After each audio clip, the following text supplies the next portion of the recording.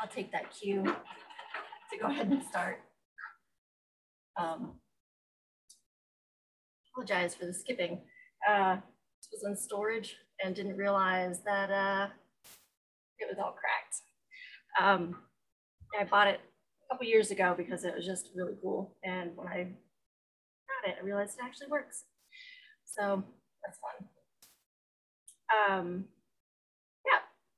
Hello, welcome to Wednesday. I have a little bit of a different format for you tonight. Mostly because let me tell you why. So I started making the PowerPoint for you all and realized that I was getting way technical and I could not hone myself back and did not want to repeat of last week where I think I went maybe too technical with the chemistry and everything. So this week, I'm going to take a walk with you guys through some of my favorite resources that I use when I'm doing research for whatever comes across my desk in the lab, the vinyl or photographs. We're doing anything today that is non-paper. So, I mean, technically photographs have paper on them, but we'll say multimedia. Does that sound good to everyone? Cool. All right, so in Canvas on week 3 module, I've shared a link and I think you only have like the outline of the week and then the thing that I just shared, and it's a list of all of the resources that I already have pulled up on my screen. We may go to some other ones as well, but that's at least a document that you have for what I currently have. Okay. So, all right, I have a bunch of fun examples for you today, hopefully. Hopefully this works. All right, let's go ahead and share the screen.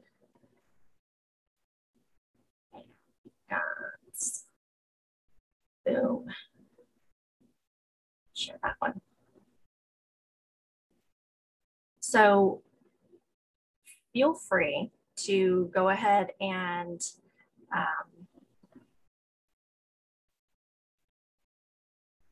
what was I gonna say? Feel free and unmute yourself to ask a question if I'm not seeing the chat fast enough, because sometimes I kind of get a little blind to the little icon popping up. So it won't faze me at all, unless you really don't want to be on recording. So I thought we could go ahead and start off with audio, seeing we had our fun little demonstration here. I had a second demo for you, well, 3 actually, but I could not find the adapter for my, the other record player that I have. So sadly, you'll just have to imagine that I played you some Billy Joel and that I have played you some of the Doors. And if I can find it, I'll record it for you guys. And I also recorded a tiny, I think maybe about 8-minute video today on the cased images that I have in the lab, as well as vinegar syndrome on some film that I have. So showed you how some of the things that we're going to talk about later works. So I'll get that uploaded probably later tonight or early tomorrow. Then some of the announcements that I have for today is, I don't know if everyone saw the announcement that I sent out a couple days ago, but I've changed the due dates from Sundays to Wednesdays. So that gives you a couple extra days to turn everything in. And I'm not changing any of my leniency,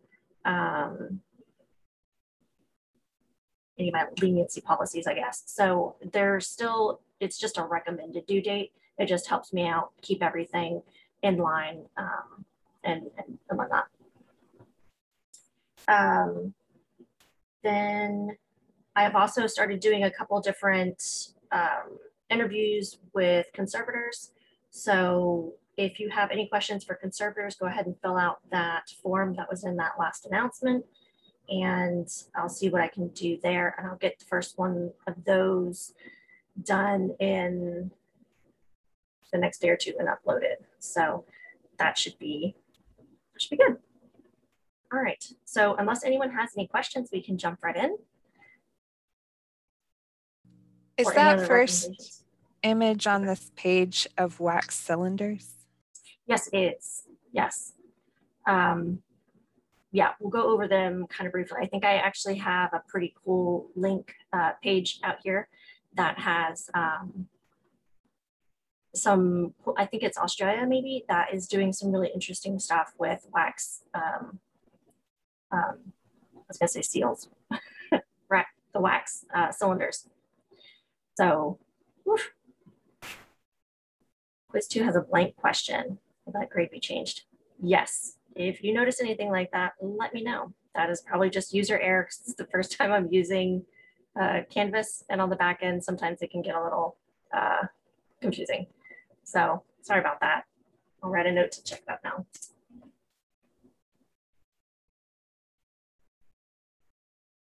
Okay, cool. All right, so this is one of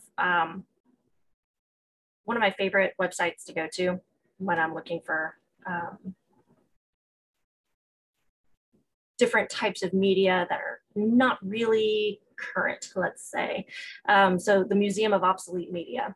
It has a really good timeline, and it kind of breaks it down through a little bit of the history. So we've got the music box cylinders. You can pretty much click on anything. I just like how it's very linearly organized. It's organized in a linear fashion. And it gives you a really nice breakdown of what this item is, other resources to go to. Sometimes when it gets into a little bit more the technical things, it misses out on any preservation issues, and it doesn't get too technical. So this is more of like if you're going to the museum and you want to learn some more about these things, this is a really good like starter, kind of like the Wikipedia version of these things. So I mean, that's, I guess, really all I can say about this one. It's a very good like starter resource. Let's see.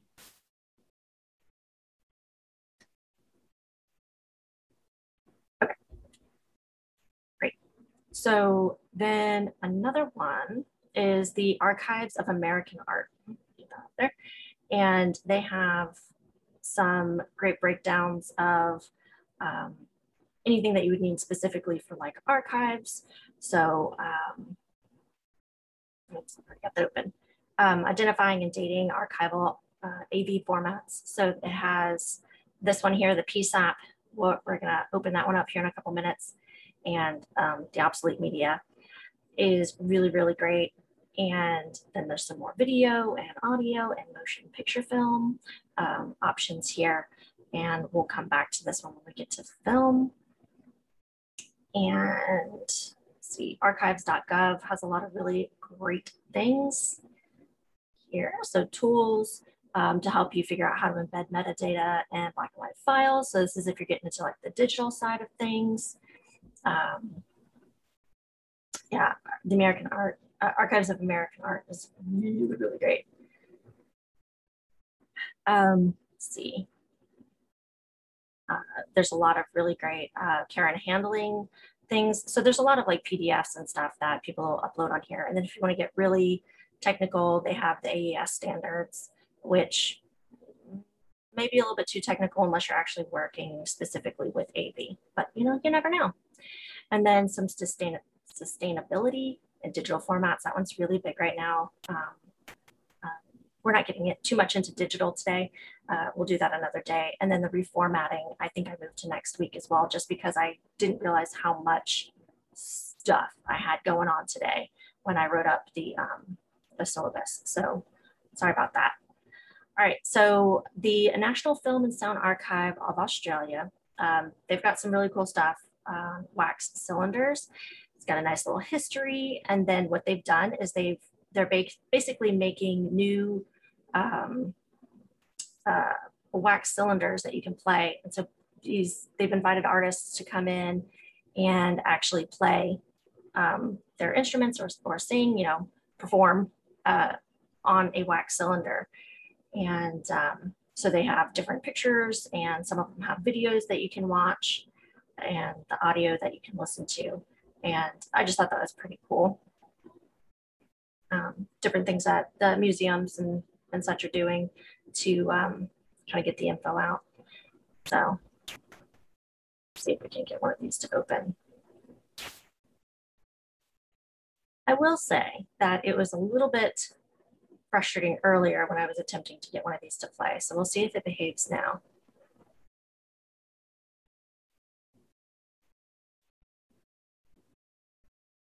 There we go. Now you want to play for us? We won't listen to the whole thing, just for a couple of seconds.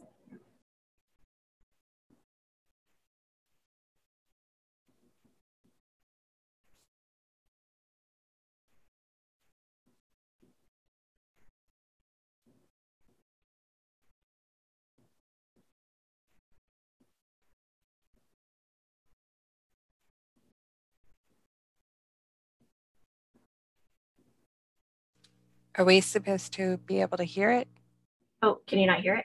It should be playing for you. It's just got some quiet background music. Did you share your sound with everybody? Let me pause this and see. Because I taught kindergarten virtually, and I would not share my sound all the time, and that was terrible. Let's see if that's an option.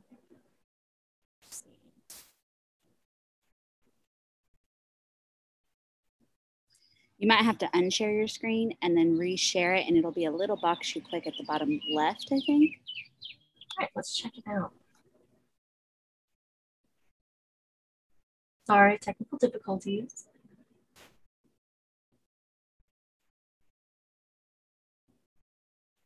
Okay, we can share.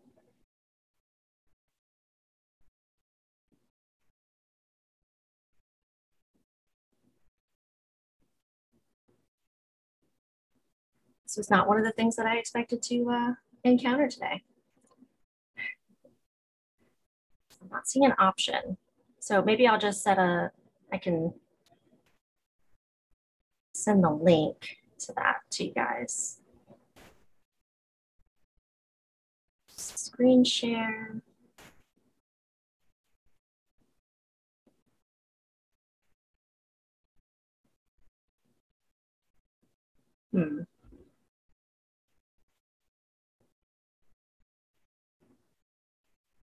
Okay, well, I'll share the link with you guys. Sorry about that.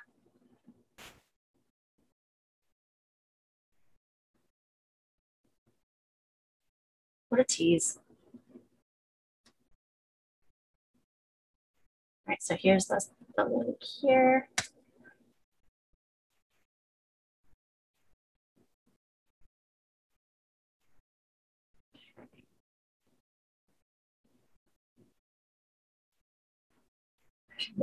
Yeah, I could definitely see that.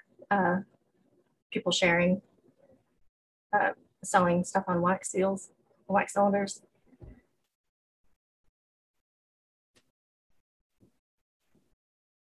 Oh, I found it. I got it. Hey.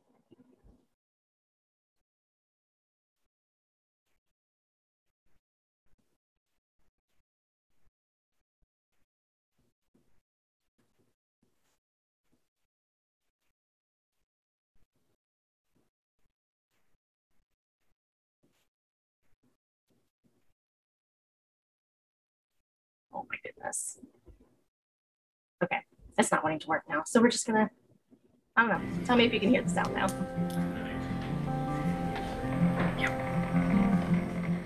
We are the Spirit of Things Collective, recording at the NFSA, September 4th, 2013. Wadagabinya, Niani guna yanana. Ngamalang, pulaan malia bawaling inday. Dulu bang badan nawi gani mulam budu ganya nagara jin. Dulu bang badan nawi gani mulam budu ganya nagara jin. Kabain na bare ya bulamagu darului. Yalu. Kabain na bare ya bulamagu darului. Yalu. Woo! Kabalu bang barang awi gani mulam budu ganya nagara jin.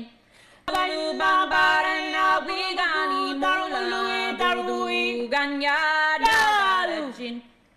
Kabang barang awi gani budu. Kabang barang awi gani budu. Kabang barang awi gani budu. Kabang barang awi gani budu. So after recording, now we're ready to listen to our cylinder. Let's do it. Okay. So basically, this is a mandrel. Basically, slide it on, just get enough tension there. On she goes, Kalina. Now, essentially, when you've got a good shaped cylinder and the cylinder as it's spinning, and it should be Stays the same. stays smooth. It doesn't oscillate in any way, and then drop the needle.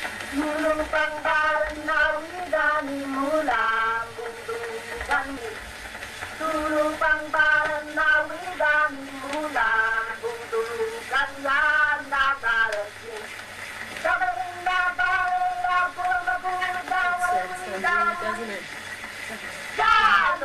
That kind of squaring sound is essentially. All right. I thought that was cool. I thought you guys might get a kick out of that. But yeah, here at the NFSA, they have just a ton of these. So I think they have, I don't remember how many. I looked it up earlier and now I can't recall, but there's a lot of different videos showing creating the wax cylinders and playing them. So just an interesting concept of like bringing old art into, you know, modern audiences, making, you know, history a little bit involved. Is that the word I want to go with? We'll go with it. All right. So the PSAP is probably my top favorite resource. Accessible. Yes, we'll go with accessible. That makes much more sense. It's been a long day. I apologize. So this is probably one of the first resources that I'll go to, and it's the Illinois did this, University of Illinois. And basically what it is you can go to, I'll backtrack a little bit here, show you guys. You have a full collection ID guide, and you can choose down the left-hand side, basically what it is that you're looking for through, you know, AV, book of paper, photo, and it'll give you, so we've already done paper, right? It'll show you different types of acid-free paper, coated paper, newsprint, inks, office copies, architectural drawings, you know, let's see, binding types. Let's go into stone bindings. So this will show you different pictures, and we'll give you little things to click on occasionally and go through just definitions with a lot of really nice images or illustrations. And yeah, I really like this resource because I'm very visual when I'm looking at stuff. And so sometimes when people are explaining through some of the later ones, you'll see I like them as later resources. You'll see where they do a lot of that, where it's a lot of just written word instead of actually going through what it is that you, instead of giving you pictures. That's what I'm trying to say. Apparently I can't navigate a screen and talk at the same time. All right, so we have different types of audio tapes and reels. So these are all, there's just so much for me to like pick and choose. And then I started trying to figure out, well, which ones do I see on a regular basis? And that was still too cumbersome. So if there's anything that anyone specifically wants to really talk about, feel free to call it out, because there's so much that we could basically just pick and choose it that way. But yeah, it goes through the different storage enclosures that they recommend: paper, plastic, paperboard, storage orientation. So how should it be stored, vertically or horizontally? How do you handle it? So it's just very, very thorough. It gives you any synonyms for the item, dates it was made, common sizes, composition, basic, common deterioration issues, risk levels, playback stuff, because there are several different types of records. Like the phonograph that's behind me has very specific playback speeds, and a lot of times it'll be listed on the actual disc, or just knowing what kind of disc it is will let you know what the playback speed is. So, you know, you'll have like a 45, and that needs to be played at 45 RPMs, things like that. So I always thought that was kind of interesting, because I had a record player growing up, but never really, you know, knew that. So getting to learn about it was really cool. Storage environment, we haven't really gone over an environment or climate yet. That's a little bit later on this semester. Kind of want to get the fun stuff up front. But it gives you the temperature and humidity that it should be stored in. And the RH just means relative humidity. And yeah, so it'll also sometimes will give you the like the machines it's played on, and will also give you images to look at it against. So if you're having trouble trying to find, well, this particular type of film is, you know, such and such millimeters, but it kind of has this weird color on it, it'll show you that as well. All right, so that is audio formats. Does anybody have any questions first about audio formats? It's more of a general question that I have. I was wondering, I noticed in our readings that it didn't really talk about treatment options for problems. It talked about possible issues, but not what the treatment of them would be. Is that more something you would learn in, say, an internship or something like that? Right. Or is there a resource that you could look for somewhere? So for audio formats and film, really any of the things that we're going to be talking about today, there's not a lot of treatments that are recommended for people who aren't specifically trained in the conservation of that particular item, only because they are so vastly different from each other. And if you get one little thing wrong, it's you know, a disaster.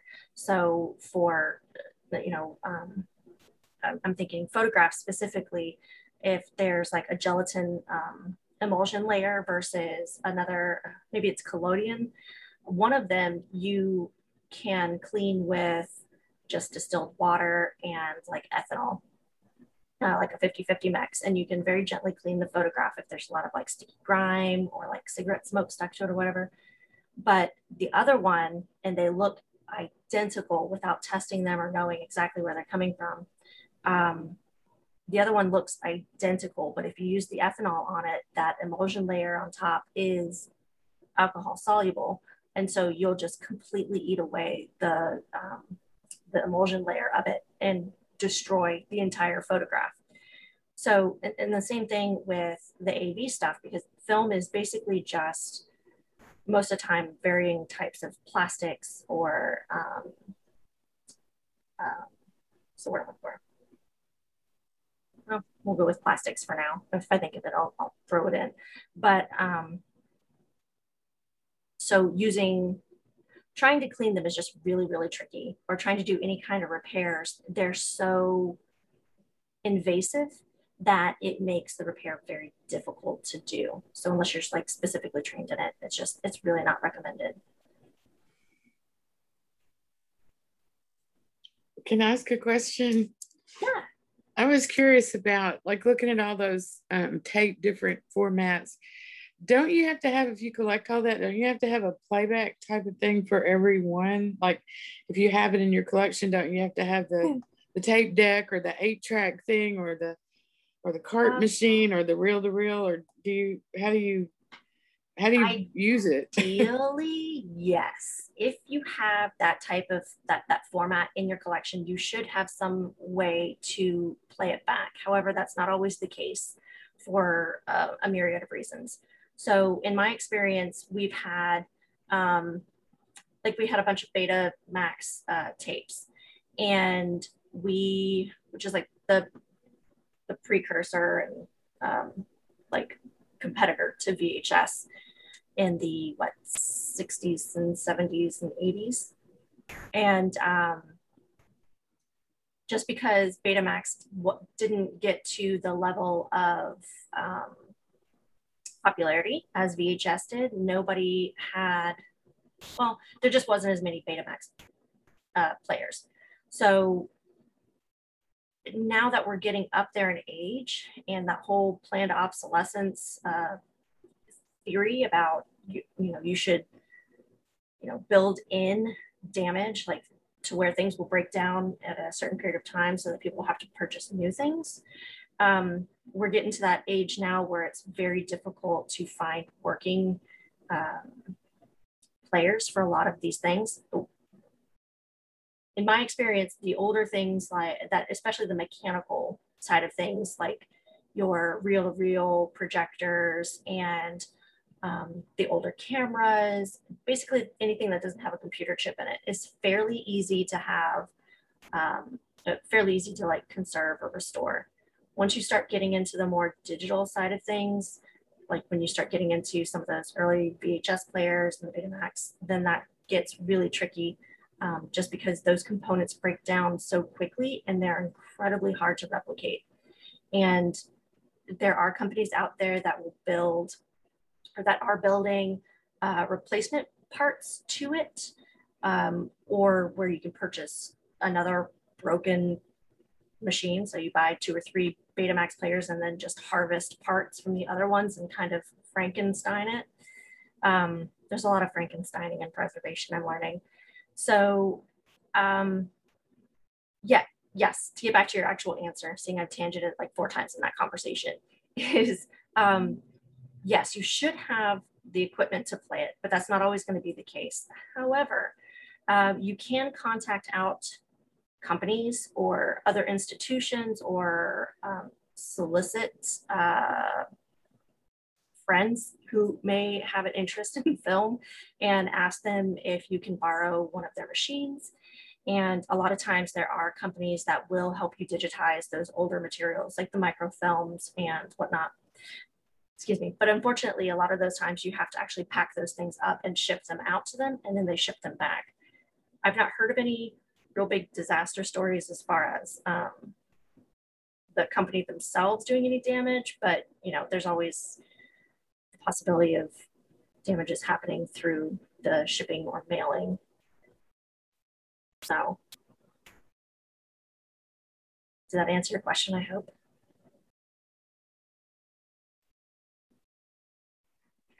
Couldn't get unmuted. Yes, it does. I started thinking about this because when you showed the wax cylinder thing, it looked like that they had built, it's not an old gramophone. It looked like he had built some sort of newish thing to play it with, and then he had it connected to his computer, and he had a recording, some kind of recording software like Audacity or something. And I thought, well, okay, he just completely redid that to make it work now. And I don't know if you can always do that or not, but yeah, that's so interesting. You see a lot of that as well with like old video games right now. There's in the UK, I want to say it's in Bradford maybe, and I forget which part of Great Britain, but they have a museum of like video games and stuff. And so what they've been doing is they've been putting a lot of the older games onto like emulators, and it doesn't necessarily play the same. And if anyone has purchased one of those, like the small Nintendo emulators recently, like the games don't play quite the same, but at least you kind of get the same feeling, and it's a good stand-in in a pinch. So, I mean, people are trying to get creative on how to keep this information playable on modern technology. So, I mean, just as we advance, it's going to get a lot harder. Even if you think back to trying to open up old documents or old flash drives from 5 or 6 years ago, a lot of times you can't open them because the right drivers aren't in there. So this is never a problem that's going to go away, but it is a really interesting one to like look at and read into when you're looking for, okay, so we have this this cutting edge technology today. Well, how are we going to maintain it for the future? And like, what are we doing, to make that happen? So I always found it interesting that when they sent out I think they have one on the rover, and also NASA sent out that gold disc that was basically audio etched into the gold disc, which is exactly what one of the vinyl records is it's just the audio etched in, just like the wax cylinder. So I guess sound they think is eternal. So something interesting.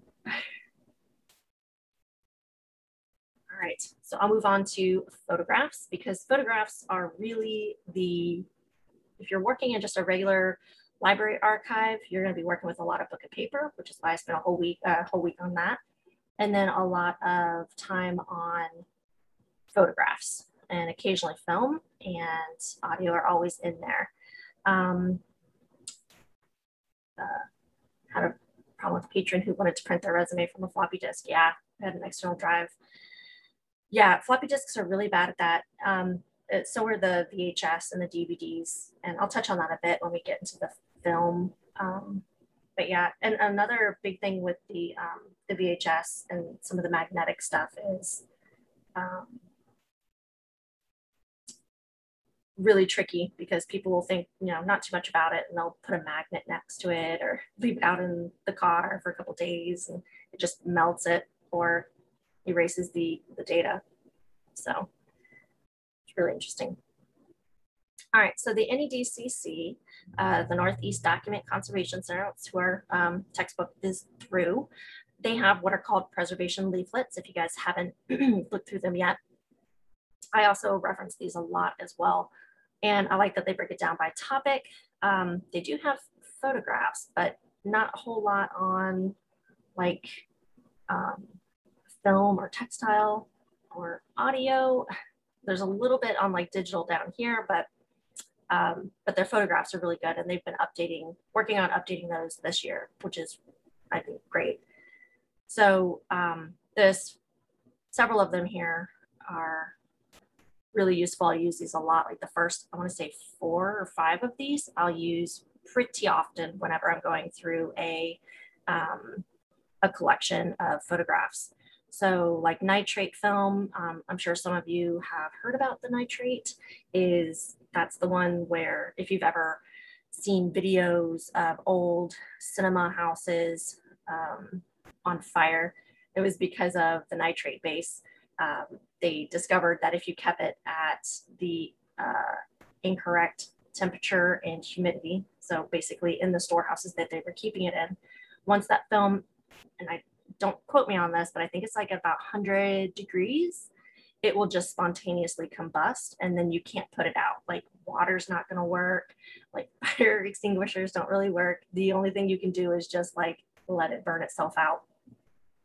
So one of the fun ways of identifying nitrate is, well, you've got the edge printing here, and so they'll put little notches in it, and it doesn't say nitrate and cellulose nitrate on the side or anything, but it will have the notches.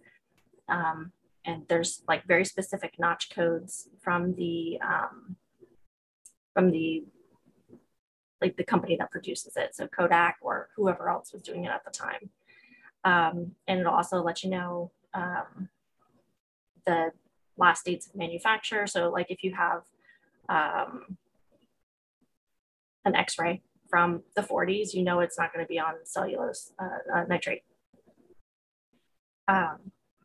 So another way to identify it, besides looking at the year on like a guide like this, or looking at the notches, is to trim off a little piece. And so I'll usually, if it's in a stack of photos that all look identical and you can't tell, the notches aren't there, or you know, what have you, you can always trim off just a little piece. And then if you can catch it on fire, like you take a match and you light it on fire, and by the way it burns and how quickly it burns and how intensely it burns will tell you if it's nitrate or not. And funnily enough, I have actually had to do that a couple of times in special collections. There is a film of it somewhere, but I have yet to be able to find where it has been posted, and I can't get a hold of the person that helped me film it. So when I do find it, I will post it. So keep an eye out for that.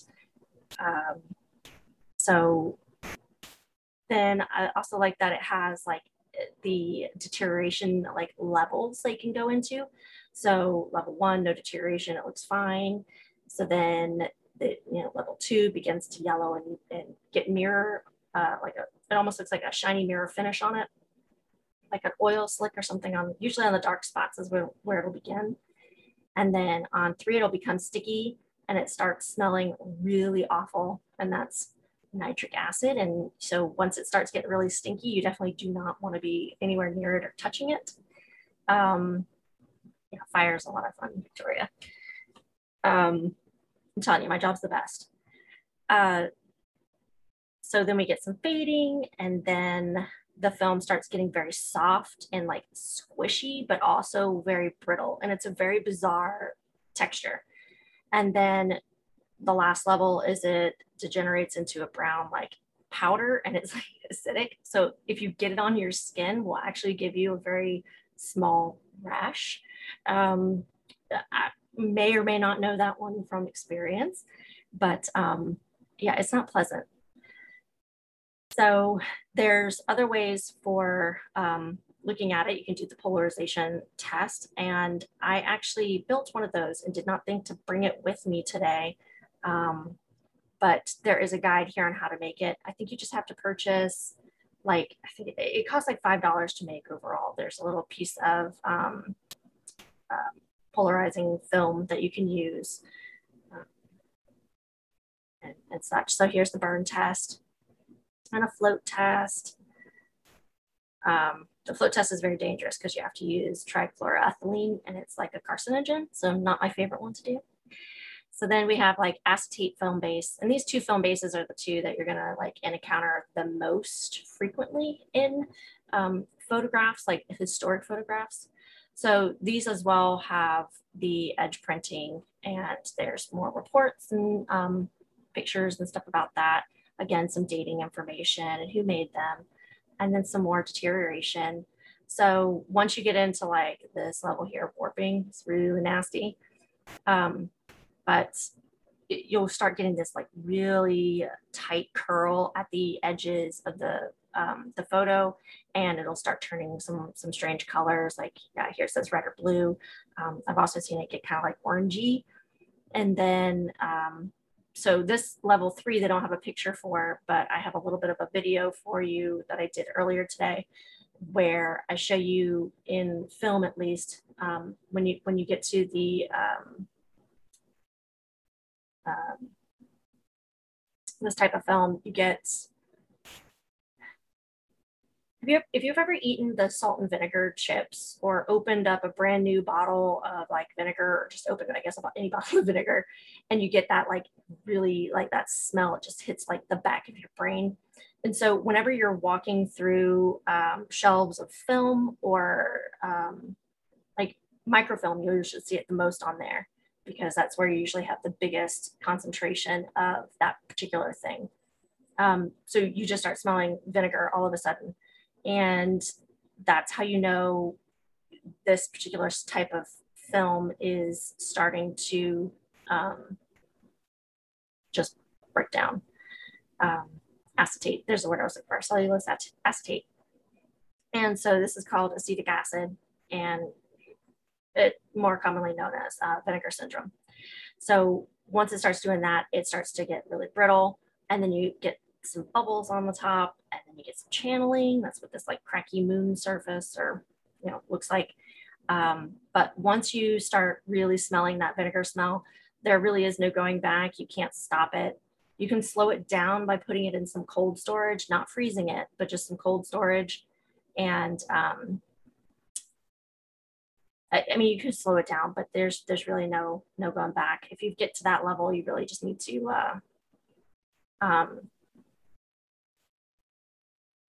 have it digitized, or, you know, have another copy of it made.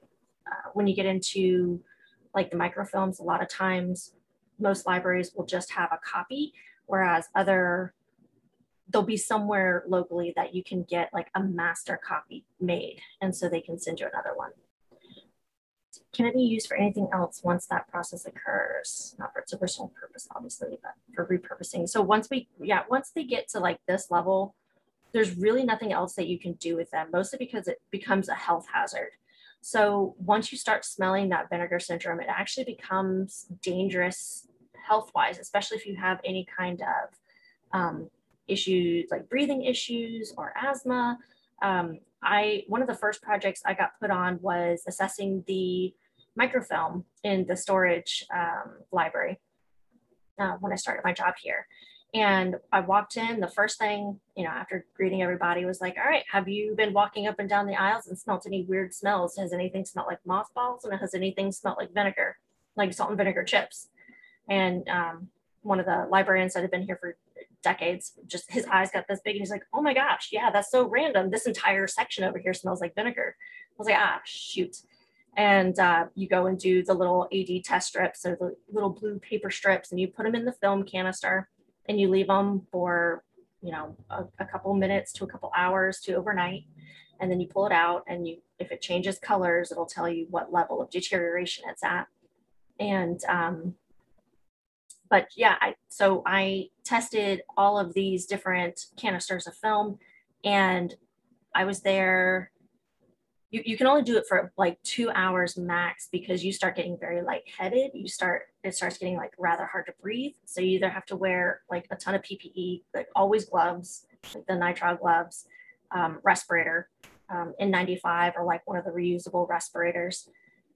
And yeah, it's just some nasty business. So you're not really going to want to use it for anything else. And because it is an acid, or is off-gassing acid, you can't really burn it. There are places where I think you can contact Kodak. I think Kodak does it, and I want to say there's one other company that does it. I'll have to look that up. I'm make a note of that. Who they will actually come. You can ship it, which is not recommended, or they'll have someone come pick it up, or you can drop it off somewhere, and they will actually recycle that film for you. And by recycling, they mean disposing of it. So they'll just do it in a safe way. And yeah, the Bennett photo collection is, yeah, you could see all of this in that. In fact, I was trying to find some examples today. I was going to do some demos on how to unroll photographs, but I ran out of time in the lab. But the storage library in Hoskins, yes. So cold storage is kind of a pressure point for me. So no, there is no cold storage. But most of the stuff that we have on microfilm that are affected are easily replaced or already available in a digital format.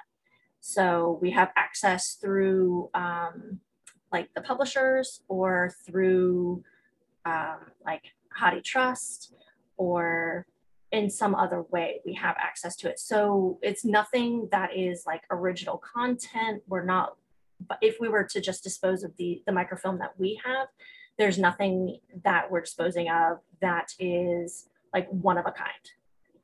So yeah, we're in the process of looking at maybe getting a new extra storage building built for special collections. And so this is one of the things that I keep trying to get put on the table. So we'll see. Cross your fingers for me, guys. It's a long argument. So like with anything in preservation, cool, dry area is really going to be your best bet.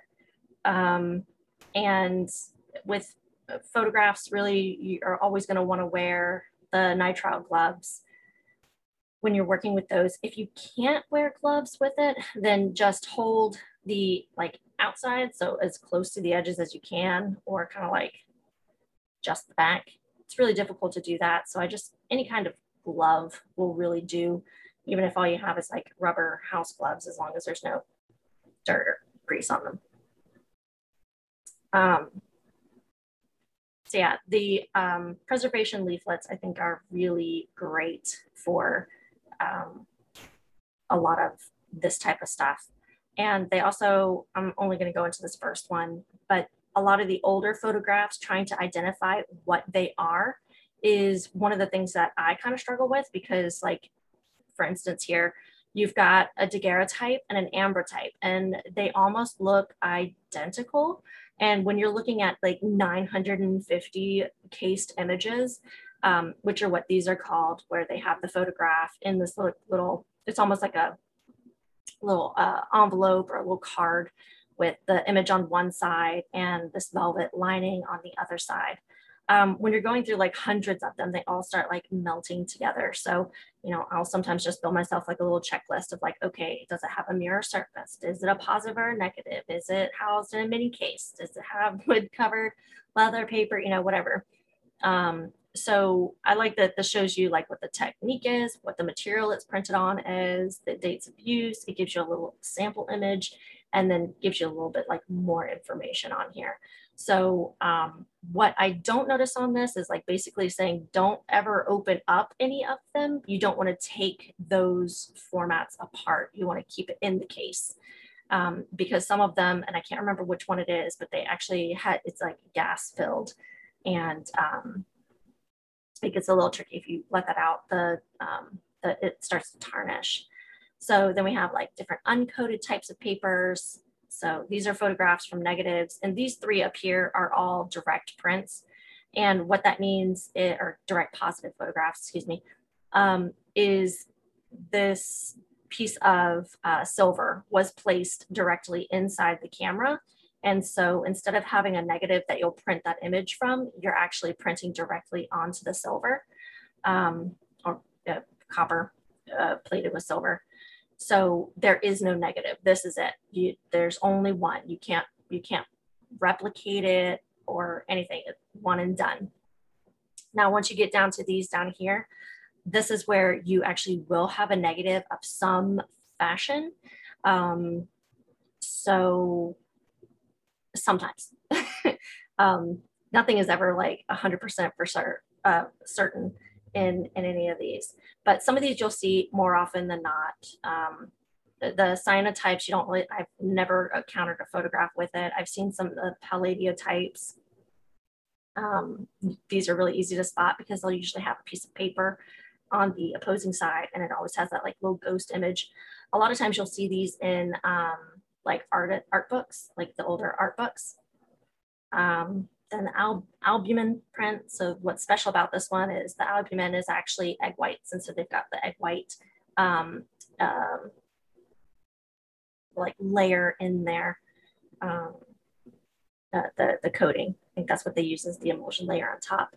Carbon prints are really stable. Again, there's none of this you absolutely have to memorize unless you're going to be working a ton with photographs, but it's always good to know where you can find the information if you need to find them. So I just really like how the NEDCC has put this together. So you get, here's the cellulose acetate channeling that you'll get here. But yeah, gives you more resources. So there's more options on the NEDCC leaflets, but that gives you the gist. And then I just prop this up because you might get a lot of architectural drawings and reproductions. And so you'll, you know, these are really great in there. You'll notice that all of these are like courtesy of Lois Alcott Price. And she wrote a great book called Line, Shade, and Shadow. And if you need any architectural drawing help at all, like this is the name that you want. Blueprints are horrible, hate them because they are constantly just shedding apart because they are nothing but acid with more acid and then some acid on top of it. So they're extremely sensitive to light and you cannot put them in buffered anything, which is what almost everything else in the library goes in. So you just have to be really careful labeling everything, what's buffered, what's unbuffered. So basically what that means is this doesn't have that extra bicarbonate in there, calcium carbonate in there to kind of help mitigate the acid content that we talked about last week. So yeah, there's some more interesting types of prints. You'll see a lot of diazo prints and the lithographs occasionally. So I know I'm going through this kind of fast, but I think maybe you guys would probably have more fun kind of browsing through them and looking at what you'd like. So the PSAP also has a photograph and image cheat sheet, and they go into very specifics, into a lot more specific information as far as like preservation and stuff go, and gives you the date range, picture, example, what the image consists of, how to identify it, preservation methods. But yeah, it's always good to have a couple different places where you can look at different examples and have more information here or there. And then we get into some film here, which goes right into the next topic we were going to talk about. And any questions so far about photographs?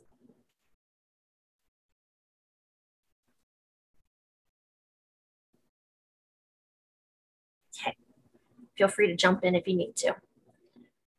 All right, so I'd say for me personally, pronounce the first one. This one or this one up here. This is daguerreotype. Is that the one you were looking for? Okay, cool. Yeah, the daguerreotype, and then the other one is the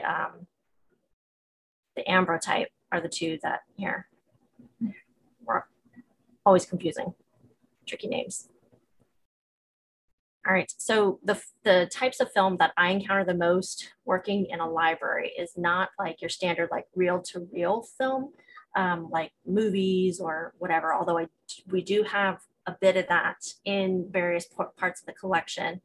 But I'll get a lot of a couple home videos and stuff, but it's mostly the bulk of it is going to be micro formats or microforms, like microfilm and microfiche. So microfilm is probably, well, I guess you see them both pretty evenly.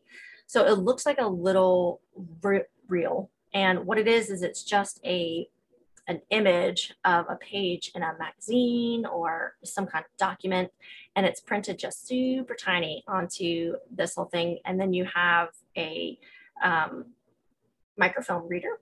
And if you've ever been into the storage library or used a microfilm reader, they're a blast. I highly suggest it. The bad thing about microfilm and microfiche is when they started using it, because you can keep so much data in such a small amount of space. What they did with the originals is they ended up throwing them away or recycling them or using them in other ways.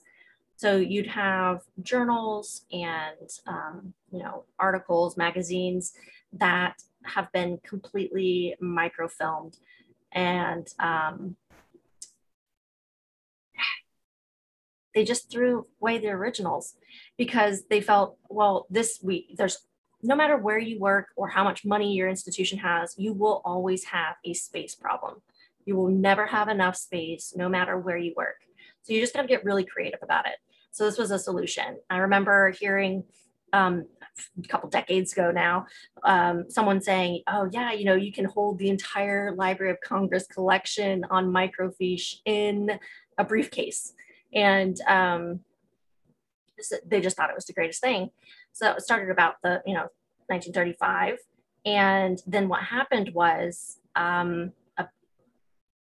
they would, after a certain amount of time, because again, it was printed on that, the acetate films was, or the nitrate films would start off-gassing and start making those awful smells, and then becoming brittle and just decomposing on the reel, because this was a time before, really having air conditioning in the building or any kind of like stable environment for film. So technically microfilm is still made, yes, but once you get into about, I want to say it's like 82, don't quote me on that, but it's right in the like early to mid 80s, they switched from having the acetate based films, and they went more into the polyester films. And what that means is you won't get vinegar syndrome in those polyester films. So from the mid 80s on are totally, I think they have a lifespan, a life expectancy if kept in proper temp and RH will last about 200 years, I think is what the lifespan on the polyester film is.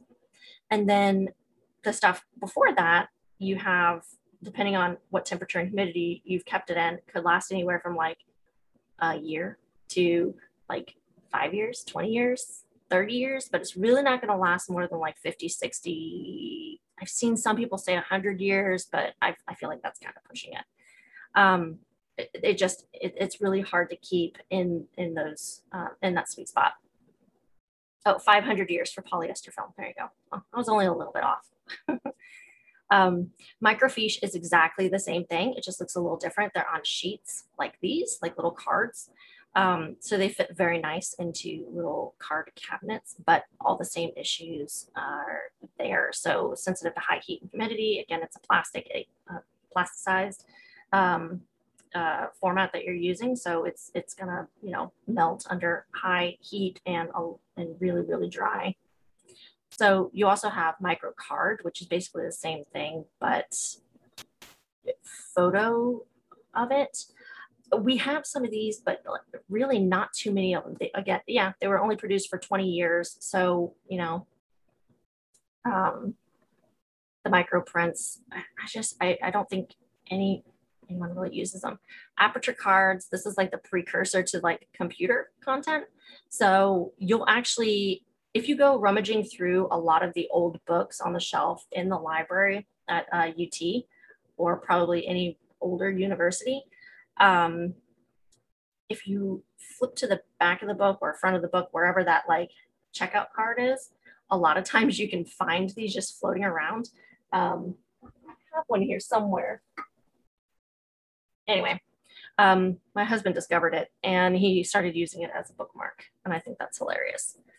Some of them are on like various types of film, but I've also seen them on paper. Negatives, glass or film, again, a lot of the same stuff that you're going to run into with the photograph. And then the collodion glass negatives, you'll get these a lot. And the glass negatives are really interesting because it's exactly what they sound like. But building little 4 flat boxes for it is one of the options for our virtual lab this week. So I'll show you what that looks like here in a second. So there's just a lot more options here to kind of go through. For the mechanical prints, yeah. This is definitely a fun little scroll through. Highly suggest if you're interested in any kind of photography to look through these. So definitely worth it. Let's see. The NFSA also has some film identification options here by going through like the gauge. They'll tell you what kind of emulsions you can look at by looking at like, here's what a sound negative looks like. You can tell because it's got this little strip on the side here. A magnetic full coat. This is the one I was telling you before. Like if you put, you know, at the library, whenever you check out a book and you see them wave the book over that big brick looking machine thing and it goes clunk, clunk. It's magnetizing or demagnetizing the metal strip that's in the book, and that's what sets, you know, the gates off. So if you were to put like, this is a VHS, if you were to put like a VHS through that thing, it would basically just wipe the data from the VHS, which is why there's always their big sign that says do not put videos or, you know, whatever. So yeah, I unfortunately don't have a ton of time to go through everything, but the film is just fascinating. And the PSAP, once again, and my favorite, it will go through literally every kind. Super 8, there's a movie about that a couple years ago.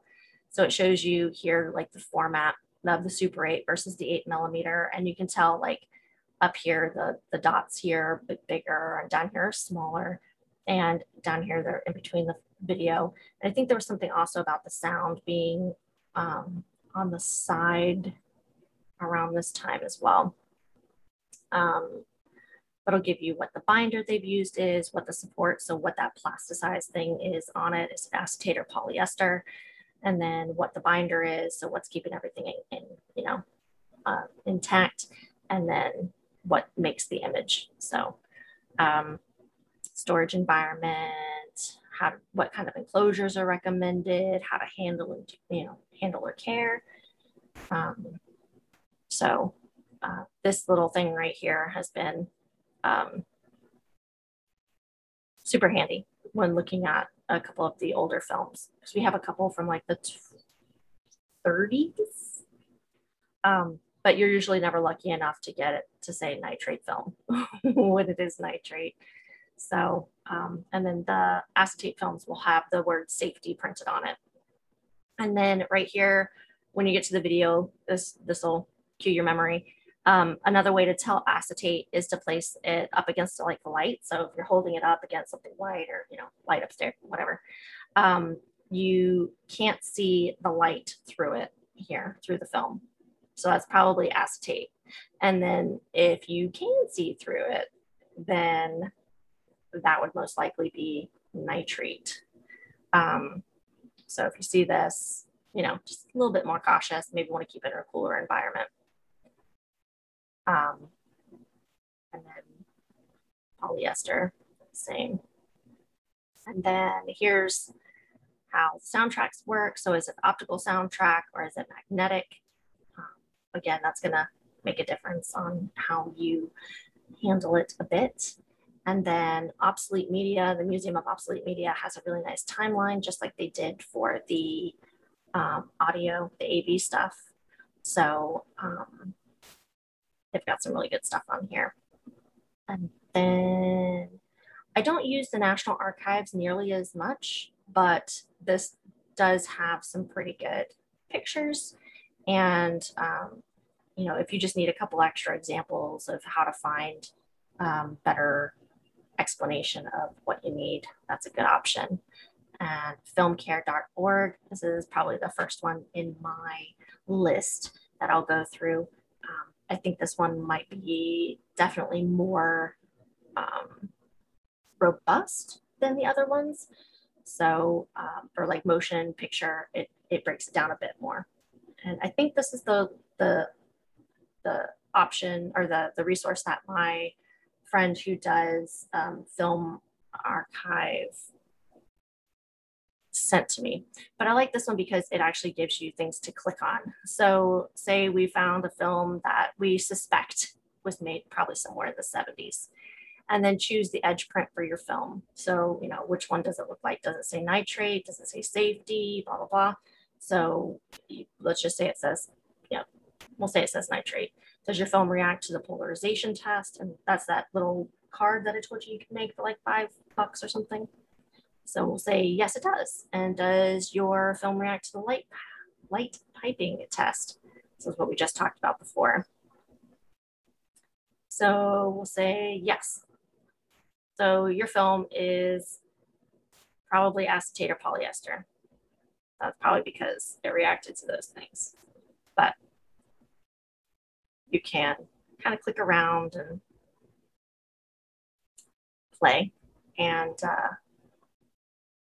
anything made in the 1910s apparently is nitrate. So this one's just, I really like this one for this feature right here. And I do believe they have similar things for the photography as well. Down somewhere, still photo. Anyway, slides and such. So it's a good one, filmcare.org. All right, any questions about film?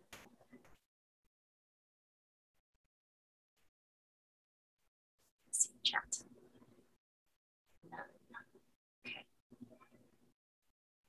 Now, I hope this is as useful for you as I was hoping it was when I planned to do it this way. So, all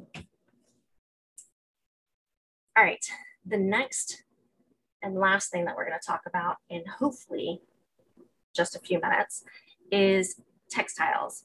So I really don't run into textiles too much in library work. That may be different if you go into a museum or archaeological stuff, but for the most part, I'd say in my library career, the most fabric I work with is, we were donated some World War II uniforms, like a trench coat and some stuff like that, but they were in really good condition. And flags, there's a lot of flags. And then modern materials. And then if there's any books covered in cloth, but for the most part, those are plasticized cloths. So it's not really the same. So unless your library specifically starts collecting textiles, you're probably not going to deal too much with it. There's a lot of information on flag care, and if you get like war uniforms, honestly, and I didn't think about it until just now, one of the best resources for any type of military garb that you get in, if you need to like repair, like replace a button or anything like that, is the local groups that do like historical reconstruction, like I forget, I'm totally drawing a blank on what it's called, but the people who do like the Civil War reenactments, there we go. They usually are pretty specific on purchasing proper stuff. Any samplers or needlepoint? Honestly, no, not too much. I mean, we do have Smokey. That he's the mascot, but he's fabric. And then we get a lot of like t-shirts. So if there's ever any event, like there was the world record, the Guinness World Record, where everyone was on the football field with like the T, the UT T-shirt. They made the biggest T. They saved some of those, and like small hats and things like that. No, I can't recall if we have any samplers or needlepoint, but that's a good question. But you might, but for the most part, all the fabric is just going to be dealt with the same way. So you'll either have a specialist come in, or if it's in really good condition, it feels really sturdy, you can carefully work with it, but you're not going to be washing it. You're not going to put it in a washing machine of any kind, or use any kinds of your modern detergents. Even if it is a modern item, the surfactants and things that they use in them can be very aggressive and very harsh, and they're meant for different purposes. And also, this is, again, when you get into textiles, you get into a very interesting ethical question here. Me and my ethics again. is what part of that is important, because you can have a million different World War II uniforms, but what's the important part? Is it the dirt from when that soldier was in, on the beaches of Normandy? Or is there a blood stain? Is that part of the artifact now, or is it a health hazard? How do you go about figuring that out? The tears in it, do you keep the tears so that way you can tell the story of this item, or do you try to repair the tears to keep it intact so it's not falling apart? So you get into like really interesting issues when it comes to repairing things as far as textiles are concerned. And so that's a question most of the time you will speak with the donor is a good person to speak with, or the archivist who's working on that collection. Jackie O's suit was never cleaned from the shooting. There's actually several of those things first. And at McClung also, she says that they donated a lot of that stuff to the drama theater.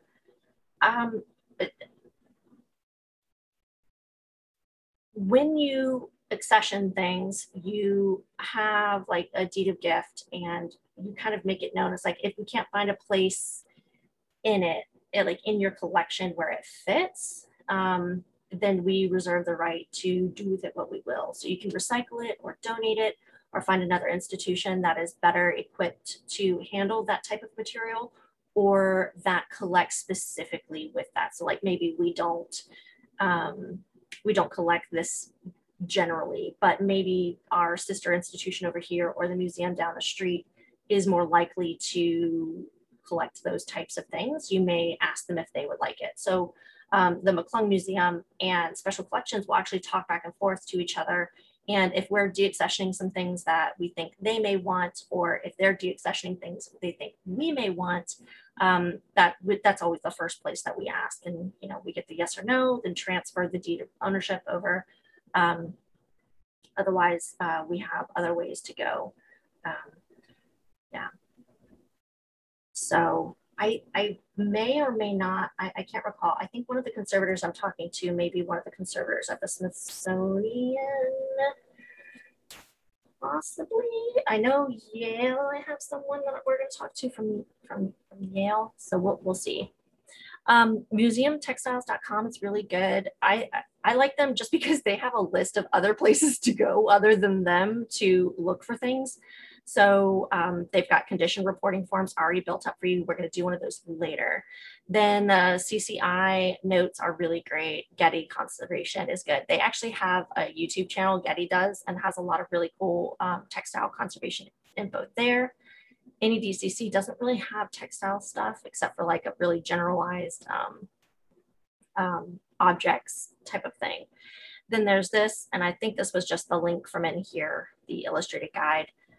Here, and the curatorial care of textile objects, which I think is really useful. So it tells you what are the characteristics, the fabrication, how is it made, how does it fall apart, what are the normal like deterioration that you're going to see with this particular type of material, how do you handle it, how do I store it? And there's an issue if you're storing it flat.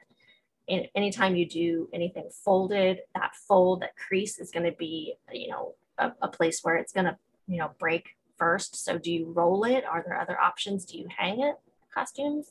What do you do? And then exhibition situation, which I think is great. Historic conservation treatments. And again, you never want to attempt a conservation treatment unless you've particularly been trained in that. So, and then there's an illustrated guide to care of costume and textile collections here at Collections Trust. And I was really hopeful about this one. However, it's all, although still useful, I'm just gonna scroll down. It's all like line drawings, which is still nice when it's like showing you how to do things like, here's how you vacuum. But when it's like, here's what the fiber looks like, and you're like, why? You could have put a photograph in. So that one's good for the information, but the photographs are, not the best. These are the CCI sheets. I forget what they call theirs, preservation guides. Anyway, but they go into understanding most common textile fibers, natural versus manufactured, what the structure of it looks like, what to do about dyes or finishes. I think this one does a lot more in depth on conservation type of stuff until you come into pests. And the pest is the one here that's really, really useful. It's got a lot of photographs about here's, what kind of bug did this, or, so I like this one for the pests. It's not something you hear every day. And then the Met just has some really good, like fun videos where they were doing some wall hangings and that type of stuff. So if you're interested in textiles, that's a good one to do. They did this, I don't think it was a carpet, it was maybe a tapestry recently, and they have the full conservation video, a couple hours of it on YouTube. And I think they set up a GoPro. There's a whole like thing about it. Then this Taking Care of Textiles is literally just a WordPress site, but their online resources page had some really good resource lists that I liked. And let's see, I'm out of time. I'm sorry. And how to handle antique textiles and costumes from the Smithsonian, obviously very good. But their info here is really concise. So if you just needed like a snippet, I really like how it does that. And then the last one is the Henry Ford, and they have care, storage, and handling of artifacts. And then it's like specifically textiles and costumes here, archival materials. They just have some really good little fact sheets as well that I liked that you guys might find useful. If it wants to open today, we'll see. I don't know. So yeah, so causes of a deterioration, nature of textile, a lot of the same information some of the other ones have, but if you just needed like a quick little printout to keep in a folder in like a lab manual, this is kind of what I do for my students when they work in the lab, is we have several of these types of things printed out for easy access to find. So that is all the links and resources that way that I had for you.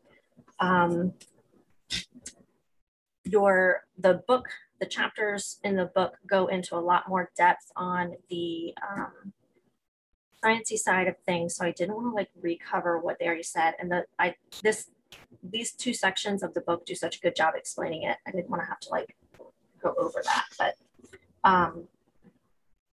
I did want to go over, if you have a couple minutes, just the virtual lab 3, but if you need to go, I totally understand because I've taken a little bit longer.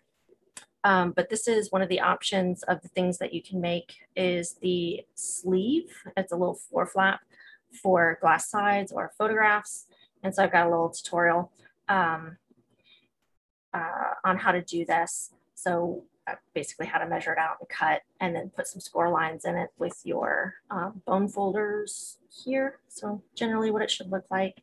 And then it just folds around the photograph or glass plate slides, and that keeps it all in check. And then you can put them in a little binder and then label it so you know where it goes.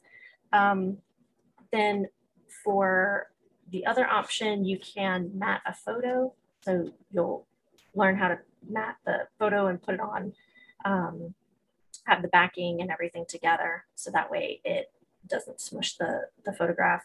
And then the third option is if you don't want to do a hands-on thing, there's several webinars that you can choose from on any of the topics that are non-book and paper that I have found or that you can find, and then you can send me the link and I can yay or nay it for you. And basically you'll watch the pre-recorded webinar and then kind of give a review, ask more questions, things like that. So it should be a fairly easy virtual lab this week. The first two, the hands-on stuff, don't take a whole lot of time to do, but the webinar is definitely going to be the longer option, but it's not a hands-on thing. So it's totally your call. All right. Do the labs specify what kind of paper we would use for those? It will, yeah. Just any kind of like firm paper. So a cardstock, you can even do it with just regular copy paper. That's fine. Again, we're not doing anything to preservation standards as far as materials are concerned this semester, just because of the limitations of it. But it's more of just learning how to work the material and get those measurements right. So whenever I teach students, I always have them start off on regular paper before we get into the more expensive, like preservation quality, archival quality supplies anyway, just because it gets really expensive really fast. Yeah, I just wasn't sure if we were dipping into our poster board yet. No. If you're doing the mat, then yes, the mat will do the poster board. But if you're doing the sleeve, then just regular paper is fine.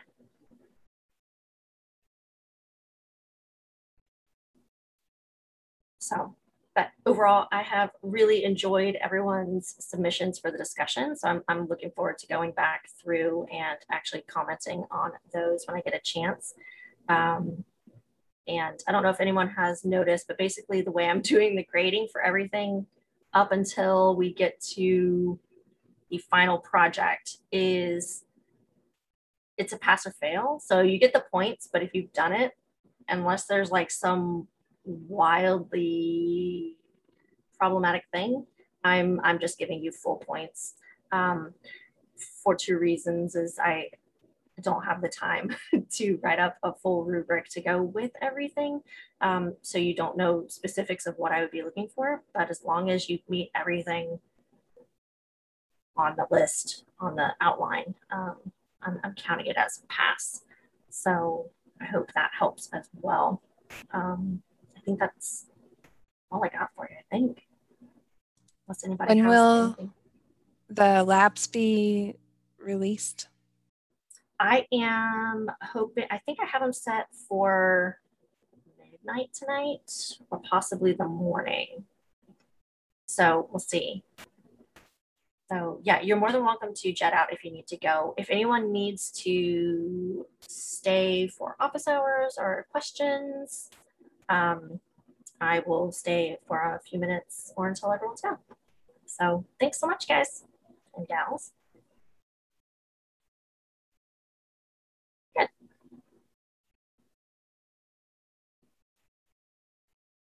You too. I have a quick question. Sure, go for it. For the discussion post, that means you're looking for both, like if we do a discussion post really early on and you get to give us the grade for that, you're going to look for the reply later for just waiting for more people to.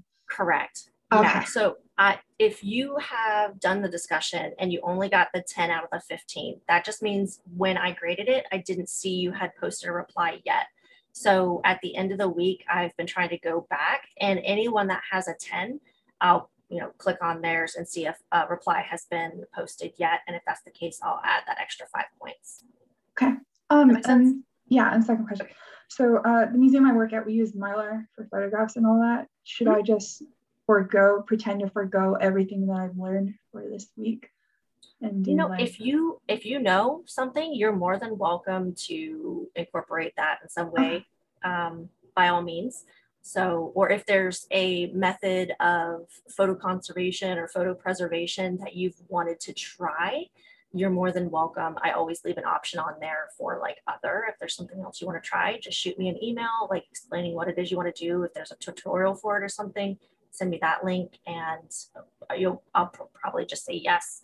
And then you can do that. So the only thing you'd have to add is at the end, the same little review, like how do you think you did? Did you enjoy it? What'd you learn? When would you use this? The same kind of stuff I have you add at the end of each of the labs so far.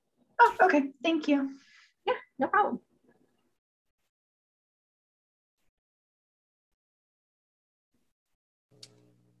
I had a question.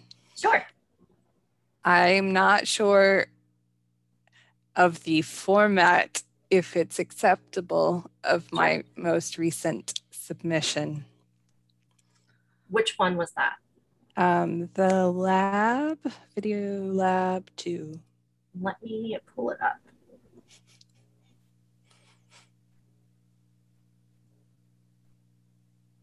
It's taking a second. Give me just a moment. Apparently I have 87 tabs open, so time now.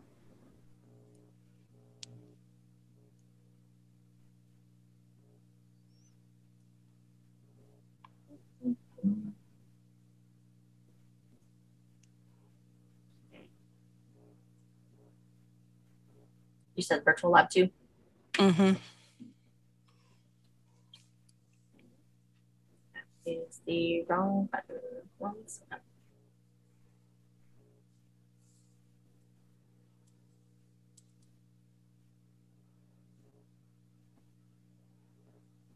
One bad thing about like the Mac is like how it keeps moving the screen on you.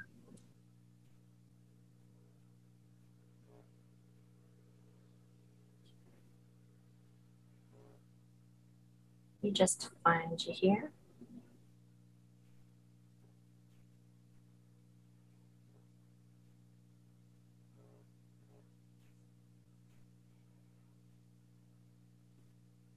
MP4? MP4 Yes. should be fine. Okay. Did you just do like a little video? Yeah, because I was the pausing and trying to take the pictures was just Yeah. Yeah, no, I'm totally fine with videos. So yeah, that should be fine. I have to like download it and stuff to watch it, but yeah, I have no problem with videos if you wanted to do them that way. I just wanted to make sure because yeah.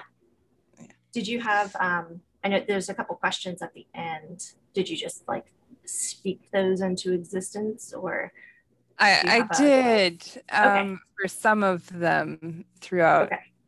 And then I have a response at the end. Okay, cool. Yeah, that should be fine then. If I have any issues with it, I'll just, you know, give you a little note in the grade box if I need anything else. Okay. So yeah, that sounds fine to me. I mean, unless I have to read, makes it easy. I'm learning I'm a lazy grader. I did go a little more elaborate than you had indicated we should, just because I was like, this is maddening. And so I think that maybe I should share my madness. See, it's my goal, is just to stress you guys out as much as possible. No, that's fine. Did you do the Japanese stab binding, I'm guessing? No, I did the first one. I just had trouble getting the holes wide enough for my thread. Yeah. So yeah. And that ended up basically there's clown music, so you know. I'm looking forward to it. No, there's been a couple times where students have added in like extra commentary or something. It's always appreciated. I enjoy some good humor.